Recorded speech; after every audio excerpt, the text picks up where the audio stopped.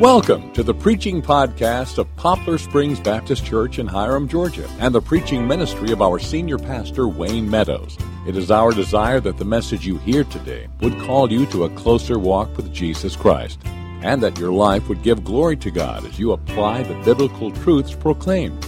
For more information about the ministry of Poplar Springs Baptist Church, check us out on the web, www.psbchurch.net. Thanks for listening, and enjoy the preaching of God's Word.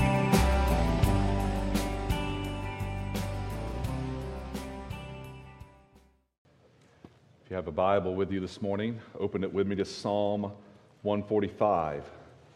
Psalm 145. We'll suspend our study through the Gospel of Mark.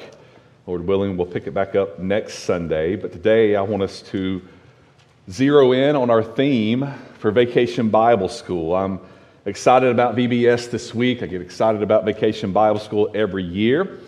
And that's not just because of all the fun that will be had. It's not simply because of the buzz that Vacation Bible School creates, or even the games and the activities that the children will be participating in. But I'm excited because of the truth that we get to explore this year.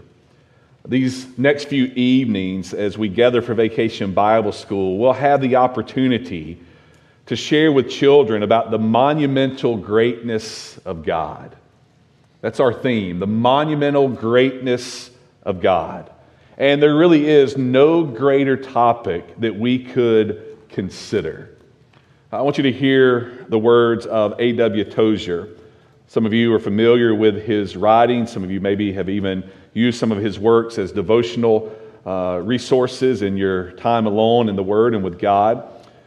But he writes in his book, The Knowledge of the Holy, I think one of the greatest things that we could consider. He says, what comes into our minds when we think about God is the most important thing about us. And he's absolutely right. The most important thought that you and I will ever think will be that which we think of God. Tozier continues on and he says, worship is pure or base as the worshiper entertains high or low thoughts of God. For this reason, the gravest question before the church is always God Himself. And the most portentous fact about any man is not what he at any given time may say or do, but what he in his heart, what he in his deep heart conceives God to be like. Think about that for just a moment. The most important thing about you today is not what you may say, nor is it even what you may do as an individual, but what you conceive God to be like. Tozier continues on. He says, we tend, by a secret law of the soul, to move toward our mental image of God. This is true not only of the individual Christian, but of the company of Christians that composes the church. What he means by that is that if we're not bound to Scripture, we will create a God of our own imagination. We will come to desire and to worship and to move toward a God of our own mind. He concludes, always the most revealing thing about the church is her idea of God, just as her most significant message is what she says about Him or leaves unsaid. For her silence is often more eloquent than her speech. Tozier wrote those words several decades ago, but they're just as relevant for our day now. For many of us, we struggle with our thoughts about God. We struggle that our thoughts about God are far too small. Our aim during this Vacation Bible School, and my hope from Psalm 145 this morning, is that we will once again be confronted by the greatness of God. That our thought concerning God today will become greater perhaps than it ever has. To say it another way, it's my prayer this morning, and it's my prayer for Vacation Bible School, that all will be gripped by the greatness of God. And Psalm 145 is a perfect place in the Word of God to consider His greatness. In Psalm 145, David is writing and telling us very simply, God is great. God is great. If you have your Bibles open, I want you to follow along as I read and hear the Word of God today. Psalm 145, a song of praise of David. I will extol you, my God and King, and bless your name forever and ever. Every day I will bless you and praise your name forever and ever. Great is the Lord and greatly to be praised, and His greatness is unsearchable. One generation shall commend your works to another, and shall declare your mighty acts. On the glorious splendor of your majesty and on your wondrous works I will meditate. They shall speak of the might of your awesome deeds, and I will declare your greatness. They shall pour forth the fame of your abundant goodness and shall sing aloud of your righteousness. The Lord is gracious and merciful, slow to anger and abounding in steadfast love. The Lord is good to all, and His mercy is over all that He has made. All your works shall give thanks to you, O Lord, and all your saints shall bless you. They shall speak of the glory of your kingdom and tell of your power, to make known to the children of man your mighty deeds and the glorious splendor of your kingdom.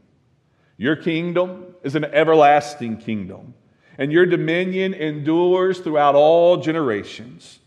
The Lord is faithful in all His words and kind in all His works. The Lord upholds all who are falling and raises up all who are bowed down. The eyes of all look to you, and you give them their food in due season. You open your hand, you satisfy the desire of every living thing. The Lord is righteous in all His ways and kind in all His works. The Lord is near to all who call on Him, to all who call on Him in truth. He fulfills the desire of those who fear Him. He also hears their cry and saves them. The Lord preserves all who love Him, but all the wicked He will destroy. My mouth will speak the praise of the Lord, and let all flesh bless His holy name forever and ever. Would you pray with me once more? Our great God and King, we thank you today for this, your holy word. And I pray that your Spirit would open our eyes, that we would see, our ears, that we may hear, that He would work in our hearts, that they would be soft to receive what your word says to us today. And Father, I pray your word would go out in demonstration and power of your Spirit. Lord, that we may once more be gripped again by your greatness. For there is no God like our God. And we ask for these things. We pray for them now in the great name above every other. In Jesus' name I pray. Amen. Psalm 145 is such a fitting text for us this morning as we began Vacation Bible School and the theme of God's monumental greatness. It's clear that that's the theme of the psalm. But also within Psalm 145, we hear David, its author, commanding and exhorting us as one generation to communicate the greatness of God to a coming generation. And that's really what is happening in Vacation Bible School this week. We are one generation teaching and preaching and proclaiming to a coming generation that our God is great. And the greatness of God is something that must always grip our hearts. Should we turn today our backs to the greatness of God, we would then instead fall in love with the shadows of the world. The options are before us. We can incline our hearts and our lives to a great God, a God who is greater. We can follow after the things of this world that are simply fleeting and passing. Psalm 145 calls us over and over again to remember God is great. I've mentioned already that David is its author, And David was one whose life was caught up in the greatness of God. He simply couldn't escape God's greatness. Psalm 145 is the last of the Psalms that were penned by David in the Psalter. So in essence, what we have here are David's final words in the Psalm. And it's fitting that he should turn his attention to God's greatness. It seemed that when David was coming to his end, when his days were few upon the earth, he began to think on and consider and meditate on the greatness of God, perhaps even more than he ever did before. And the shirts that the VBS workers are wearing this week, they have upon them 1 Chronicles 29:11. And in 1 Chronicles 29, we have there the final words of David, the final prayer of David. And there in 1 Chronicles 29:11, as David kind of begins his prayer, this is what he says: "Yours, O Lord, is the greatness." With his final breaths, David was still captured by the reality that God is great. And it's David's desire in Psalm 145, and my desire as well, that you too would be captured by God's greatness. David went to some extremes to ensure that that would be the case here in Psalm 145. Not only is it the last psalm of David, but Psalm 145 is also the last of the acrostic psalms in the Psalter. Now, an acrostic psalm was penned in a very deliberate way.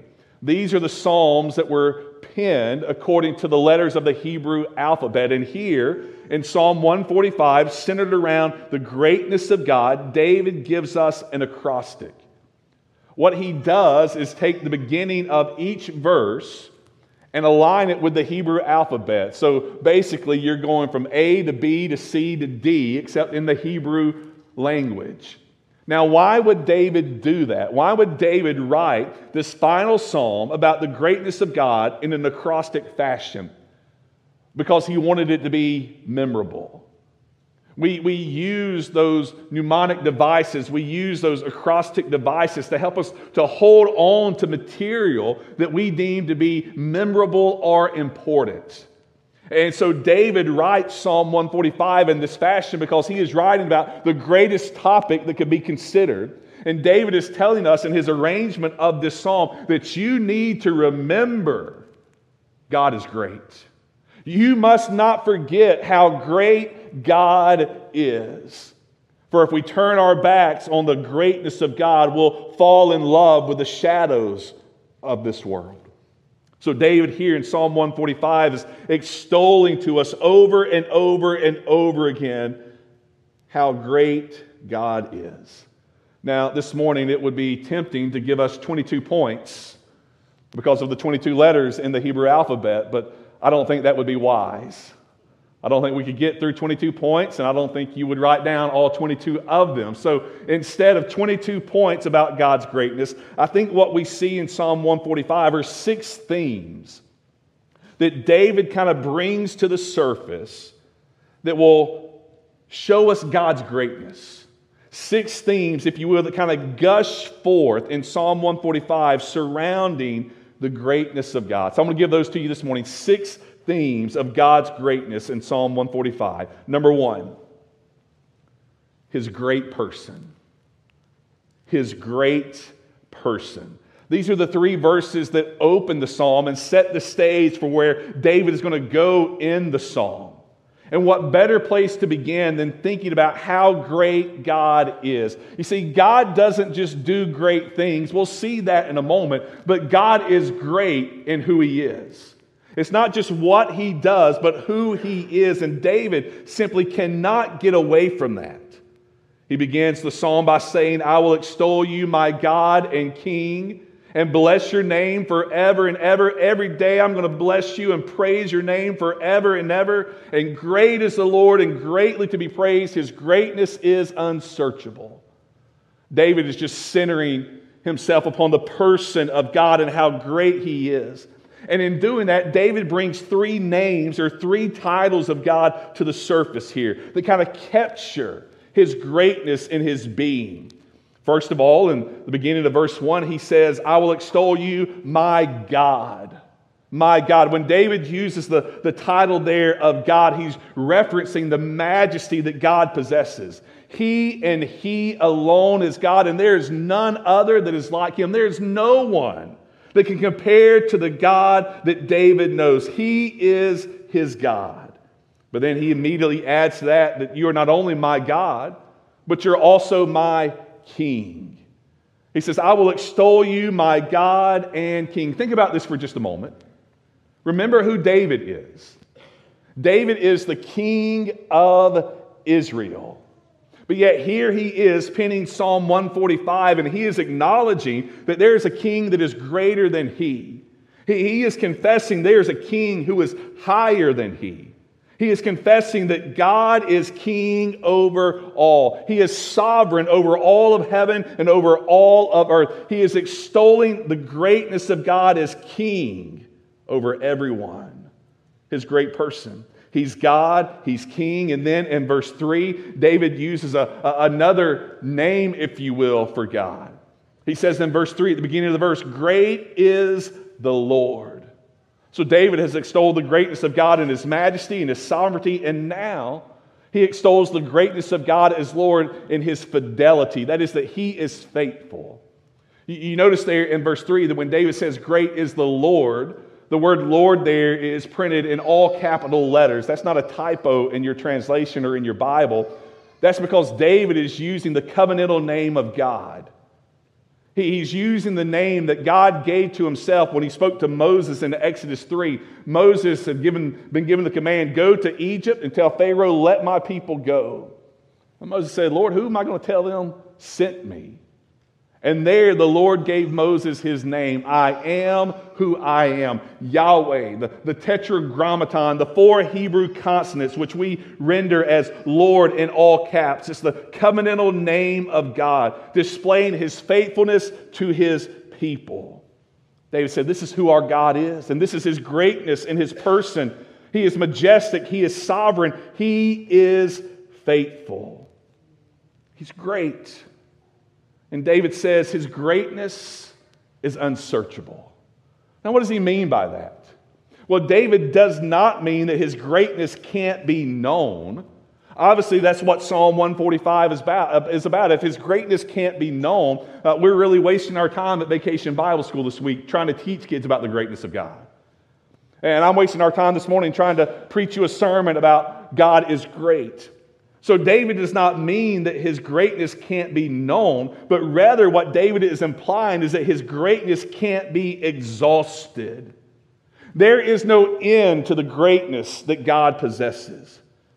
When we look at the athletes in our culture today, these great baseball players and basketball players and football players, we look at them and we think, man, look how great they are. They can throw a ball incredibly hard. They can hit a ball incredibly far. They can do great feats of athleticism. But you know something about every one of those great athletes? Their greatness comes to an end, doesn't it? There comes a day when that contract is not extended. There comes a day when they can't swing the bat, when they can't throw the ball, when they can't run as fast as they once could. Oh, they may be great for a moment. They may be great for a season. But their greatness has limits. It can be exhausted. But here, David says, our God is not like that. His greatness is unsearchable. It is inexhaustible. It has no end. And David says, therefore, because His greatness is unsearchable, it should lead us to unending praise. Great is the Lord, and greatly to be praised, because His greatness is unsearchable. Our God is great.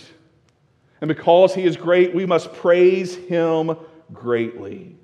And praising God is not something that we will simply do in eternity, although that will certainly take place. And David captures that here in verse 1. He says, I will bless your name forever and ever. Verse 2, I will praise your name forever and ever. And we look forward to that day in heaven when we will join with the saints of all the ages, and we will praise God forevermore. That's going to be glorious. That's going to be beyond our comprehension here and now. But what a great day that will be. But listen to what David says. David says we don't simply look forward to praising God then. We go about the business of praising Him now. The greatness of God shapes our day, day after day. In verse 2, David says, every day I will bless you. Why? Because you're great. Listen to me this morning. There should never be a day in your life in which the greatness of God does not grip you and shape you. Every day, David says, I will praise you and bless your name because your greatness is unsearchable. David begins this psalm by reminding us of God's great person. But then secondly, I want you to see, He's great not only because of His person, He's great also because of His works. David mentions His great works. This is where he goes in verses 4 through 6. In verse 4, David says, one generation shall commend your works to another, and shall declare your mighty acts. And on the glorious splendor of your majesty, and on your wondrous works I will meditate. They shall speak of the might of your awesome deeds, and I will declare your greatness. David here begins to speak about the work that our great God has done. And he speaks of two works, two considerations in relation to the great works of God. First, David draws our attention to the work of God in creation. This is what he means when in the beginning of verse 4, he says, one generation shall commend your works to another. That works there, I believe, is speaking and drawing our attention to how God worked in creation. How He spoke into nothing everything that we now know and everything that now exists. Over and over again throughout Scripture, we're constantly reminded that our God is the Creator God. That He has made the heavens and the earth. In fact, when you go to Revelation chapter 4, where John is given a glimpse of the worship that's happening around the throne of God there in heaven, the song that they're singing says, you are worthy, O Lord, to receive honor and glory and might and majesty. Why? Because you have created all things. Don't miss this. Our worship of God, our praise of God is given first and foremost, not because He has saved us, but because He has created us. This is the reason every lost soul out there will one day stand before God. He has made them in His image and likeness, and as such, He is worthy of their worship. So creation around us calls us to the greatness of God and the worth that He possesses and the worship that He deserves. When we look at creation, we're reminded over and over again of just how great our God is. Isaiah chapter 40 is one of the greatest chapters of the Old Testament. If you're not familiar with Isaiah 40, I would encourage you to go home this afternoon and open your Bible and read Isaiah 40. The Lord speaks to His prophet, and Isaiah records the words, and he gives these words for Isaiah to speak to a people who have been sent into exile. They've disobeyed God. Their iniquity has been great. And they're beginning to wonder and beginning to think, is God still for us? Is this ever going to work out? Is this ever going to end? And the Lord says to Isaiah, comfort my people. Give my people some hope. Give my people some encouragement. And Isaiah says, well, what do you want me to say? What encouragement can I give to them? Their iniquity is great. That's how Isaiah 40 opens. Your iniquity is great. And Isaiah says, what can I tell them? You ever felt like that about yourself? Man, I've messed up big time. My sin is great. I've really done it. There is no hope. What encouragement could there be for me? This is where the people of God were in Isaiah 40. And Isaiah says, what do you want me to cry to them? What do you want me to say to them? And the Lord gives Isaiah a word. And you know what that word is? I'm a great God. Listen to me this morning. You may have committed some great sins, and your sins may be great today, but I want you to know our God is greater. And in Isaiah 40, verse 12, this is what he says to Isaiah. Who has measured the waters in the hollow of his hand and marked off the heavens with a span and enclosed the dust of the earth in a measure and weighed the mountains in scales and the hills in a balance? Do you not know? Do you not hear? Think about what he's saying. He says, look at the creation surrounding you. He says, you see the waters out there? The waters of the seas, the waters of the oceans. He says, for me, they were just held in the hollow of my hand. That's how great God is. He said, you see the expanse of the heaven? You see how far the sky spreads? He says, I measured that with my hand.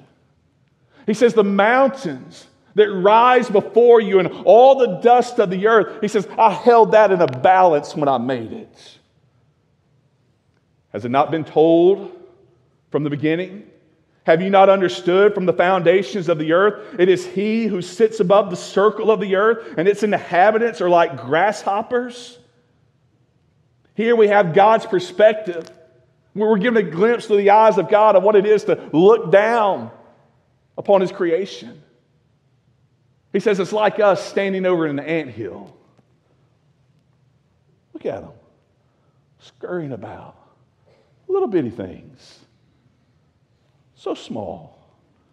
He says we're like grasshoppers in His eyes. That's how great He is. Who stretches out the heavens like a curtain and spreads them like a tent to dwell in? To whom then will you compare me that I should be like Him? Lift up your eyes on high and see. I love what the Lord does right there. He changes the direction of our eyes. He has us looking down like He's looking at grasshoppers. And now He says, okay, lift your head up and look at the stars. He's telling Isaiah, tell these people they can look high, they can look low, they can look right, they can look left, but everywhere they'll look in creation, they'll be reminded that I'm a great God. He says, look up, lift your eyes on high. Who created this host and calls them by name, by His greatness and in might, because He is strong in power, not one is missing. Do you realize today how vast our universe is? Do you ever just stop and think about that for a moment? Now, we struggle sometimes where we're at because of all the lights that we now have, that when it gets dark, we can look up and we can see just a few stars. But you get away from the night lights, you get out to the countryside, you get out where there aren't street lights, and you get a clear night and you look up and you'll be mesmerized. You'll be blown away. I've often done that, and I've often thought about what Abraham thought when he looked out at the stars and the promise that God gave him. But you realize that when you look up into the sky, that what you see is but a fraction of what is. Scientists tell us today that the expanse of our universe measures, listen to this, 92 billion light years in diameter. That our universe today stretches for 92 billion light years. Now, we don't measure things in light years real often. So let me see if I can give us a metric that will maybe put some perspective on there for us. 92 billion light years translated into miles would equate to 5.408 times 10 raised to the 23rd power in miles. So if it's been a while since you've done exponents, just do it like this. Just take the number 5 and put you 23 zeros behind it, and that's how many miles the universe stretches in diameter. Your car is not going to make it. And God says, I measured that with my hand. His greatness is seen in His work of creation. His understanding in Isaiah 40, he says, is unsearchable. This is where David takes us. We consider His works, His great works, especially in creation. But he doesn't stop there, because in the next part of verse 4, he says, and we shall declare your mighty acts. That language of mighty acts or might, it repeats itself several times here in Psalm 145. And that language takes us to the most monumental moment in all the Old Testament. When the Bible speaks of God's mighty acts in the Old Testament, it is referencing us back to the Exodus event. That event when God's people who were held in bondage under Pharaoh in Egypt were delivered and brought out. And that event is a foreshadowing of what God does for His people in salvation through His Son, Jesus Christ. So where do we see the greatness of God? We see it, yes, in creation all around us, but we see it even more so in the climax of salvation, in Him giving His Son, Jesus Christ, to redeem and to rescue us from the bondage of sin. In His great work of salvation, we behold our great Savior, our great High Priest, who brings a great salvation, the Hebrew writer would say. And when we understand this, our hearts should be gripped again that yes, God is great. His great works. Number 3, I want you to see His great goodness. David turns attention to His great goodness here in verse 7. He kind of comes back to it a little bit in verse 9, but David says, "They shall pour forth the fame of your abundant goodness and shall sing aloud of your righteousness." David is saying here that he hopes the coming generation will be captured by the greatness of God, and that will lead to them making known the goodness of God. God is good. His goodness is great. In fact, His goodness is extended to all. This is what David gets to in verse 9. He is good to all, and His mercy is over all that He has made. Have you ever heard some people question the existence of God and even the goodness of God based upon the issue of evil? Well, if God is good and God is all-powerful, why does evil exist? Why do bad things happen? Why do hard times come? And I hate to raise a question that I'm not going to take the time to answer for you this morning, but just know that that's a question we all ask sometimes, and a lot of people who don't know God ask quite frequently. But the question that nobody does ask is about the problem of good. Everybody's quick to go to the problem of evil, but nobody wants to do anything with the problem of good. You say, well, preacher, what's the problem of good? Well, it's right here before us in verse 9. The Lord is good to all. Think about that for a moment. The Lord is good today to the profane, to the sinful, to the ungrateful, to the evil. He is good to them in that He has put breath in their lungs and the sun has shone down upon them in another day of life. He is good in that the benevolent blessings of God have been bestowed even upon them. He is good that they have been given a witness that when their eyes are lifted up, they can see how great God is through creation that surrounds them. He is good to all. And that means He's good to you today as well. Oh, let us be gripped by how great our God is by reminding ourselves that He is good. His goodness is on display in His righteousness, meaning that He is right in everything that He does. I've told you before, and I'll remind you even here this morning, that good is not a definition that resides outside of God. We oftentimes think that if this happens, that will be good, or if that happens, that will be good. And we understand what we're saying in that, but we take that same approach with God, that if God does this, it will be good.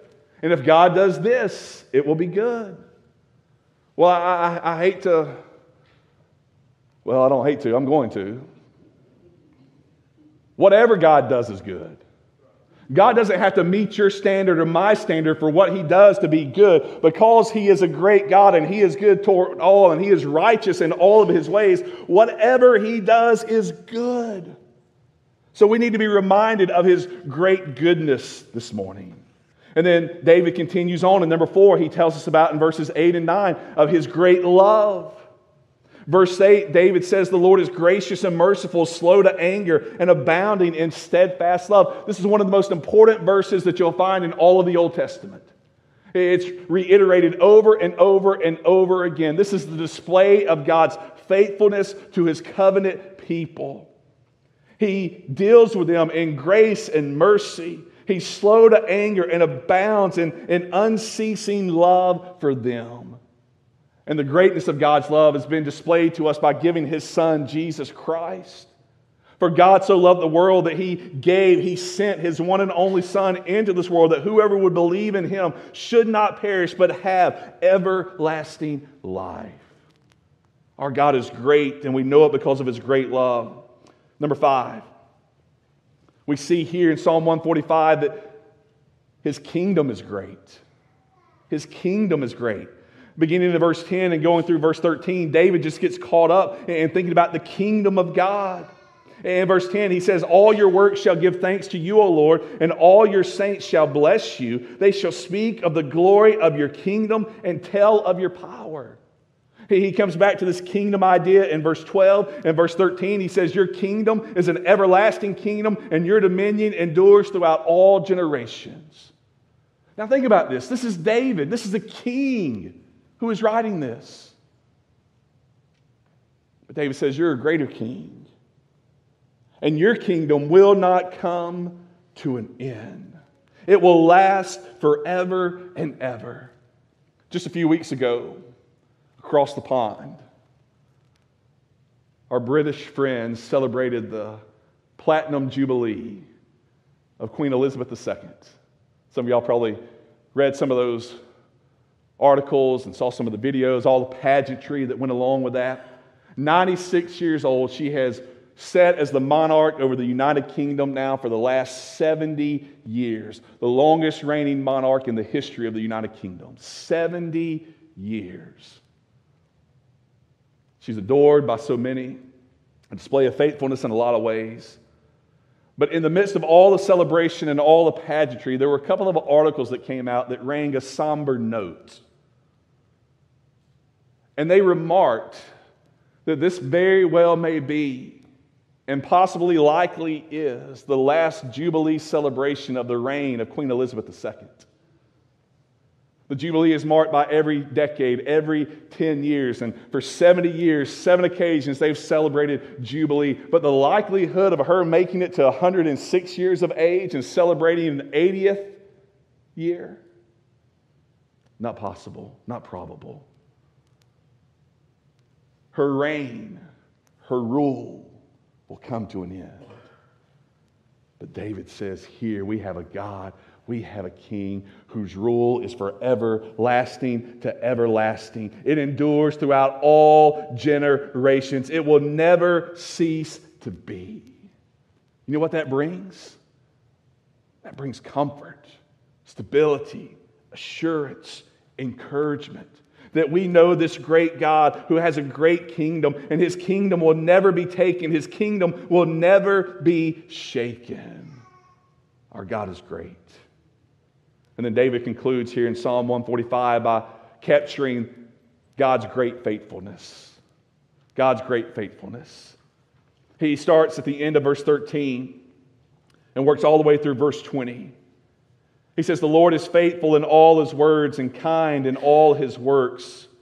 And he goes on to kind of highlight how that happens. Let me just give you a couple of things to think about here. First of all, His faithfulness is on display in that He keeps His promises. This is verse 13. "The Lord is faithful in all His words." The Lord had given David some promises, and David says, "Lord, you've kept every single one of them." I want you to know that the Word of God will never fail you. The promises of God always come to pass. He is a great God, and He has great faithfulness in keeping His Word. David continues on in the verses 14 and 15. He says that God is faithful in giving provision. "The Lord upholds all who are falling, raises up all who are bowed down. The eyes of all look to Him, and He gives them their food in due season."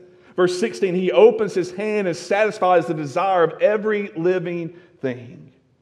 Oh, our God is faithful to provide for every need. Paul understood this. This is the reason he wrote in Philippians chapter 4, "My God shall supply all of your need according to His riches and glory in Christ Jesus."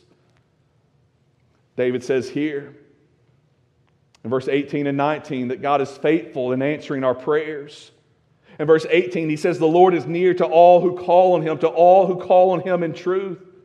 Verse 19, he fulfills the desire of those who fear him. He also hears their cry and saves them. Our God hears our prayers. Oh, I was reminded of this past week, just as many of you were. Just yesterday, in fact, when the news broke that the Supreme Court had overturned the decision in Roe versus Wade. How many prayers have we prayed? How long have we prayed? And we were reminded that the Lord hears the prayers of His people. He's near to all who call upon Him. He hears their cry and saves them. And then in verse 20, David says, the Lord is faithful. He's faithful to preserve eternally. That His goodness, His greatness, His faithfulness, it doesn't end at death, but it stretches all the way into eternity. And it's here at the end of Psalm 145, where David is again extolling the greatness of God, that in His faithfulness we see a clear turn to the gospel. That He was faithful to keep His word and send His Son, to send a Christ, to send a Messiah, to send a Savior into this world. He keeps His promises, and in that promise He is giving a provision. He is offering the sacrifice that was needed to deal with the sins of mankind. And the Lord is faithful to answer all who will call upon Him in prayer and save them. It's Paul who picks up the language of Psalm 145 in Romans, where he says the gospel is near to you. It's nigh even unto your mouth in Romans 10. What does he mean by that? He's saying all we've got to do is call. If we call upon His name, He will save us. He will hear our cry. And for those who are in Christ Jesus, they are preserved, secure for all eternity. Oh, that is our great God. That is His great faithfulness to us in His Son. And David ends this wonderful psalm in verse 21 by simply saying, my mouth will speak the praise of the Lord, and let all flesh bless His holy name forever and ever. I wonder, how great is God to you today? How moved are you by the greatness of God? Or is the God of your mind a small and insignificant being? Is His greatness something that is shaping your everyday? Is His greatness something that has shaped your eternity? Let's remember today, great is the Lord. Let's pray.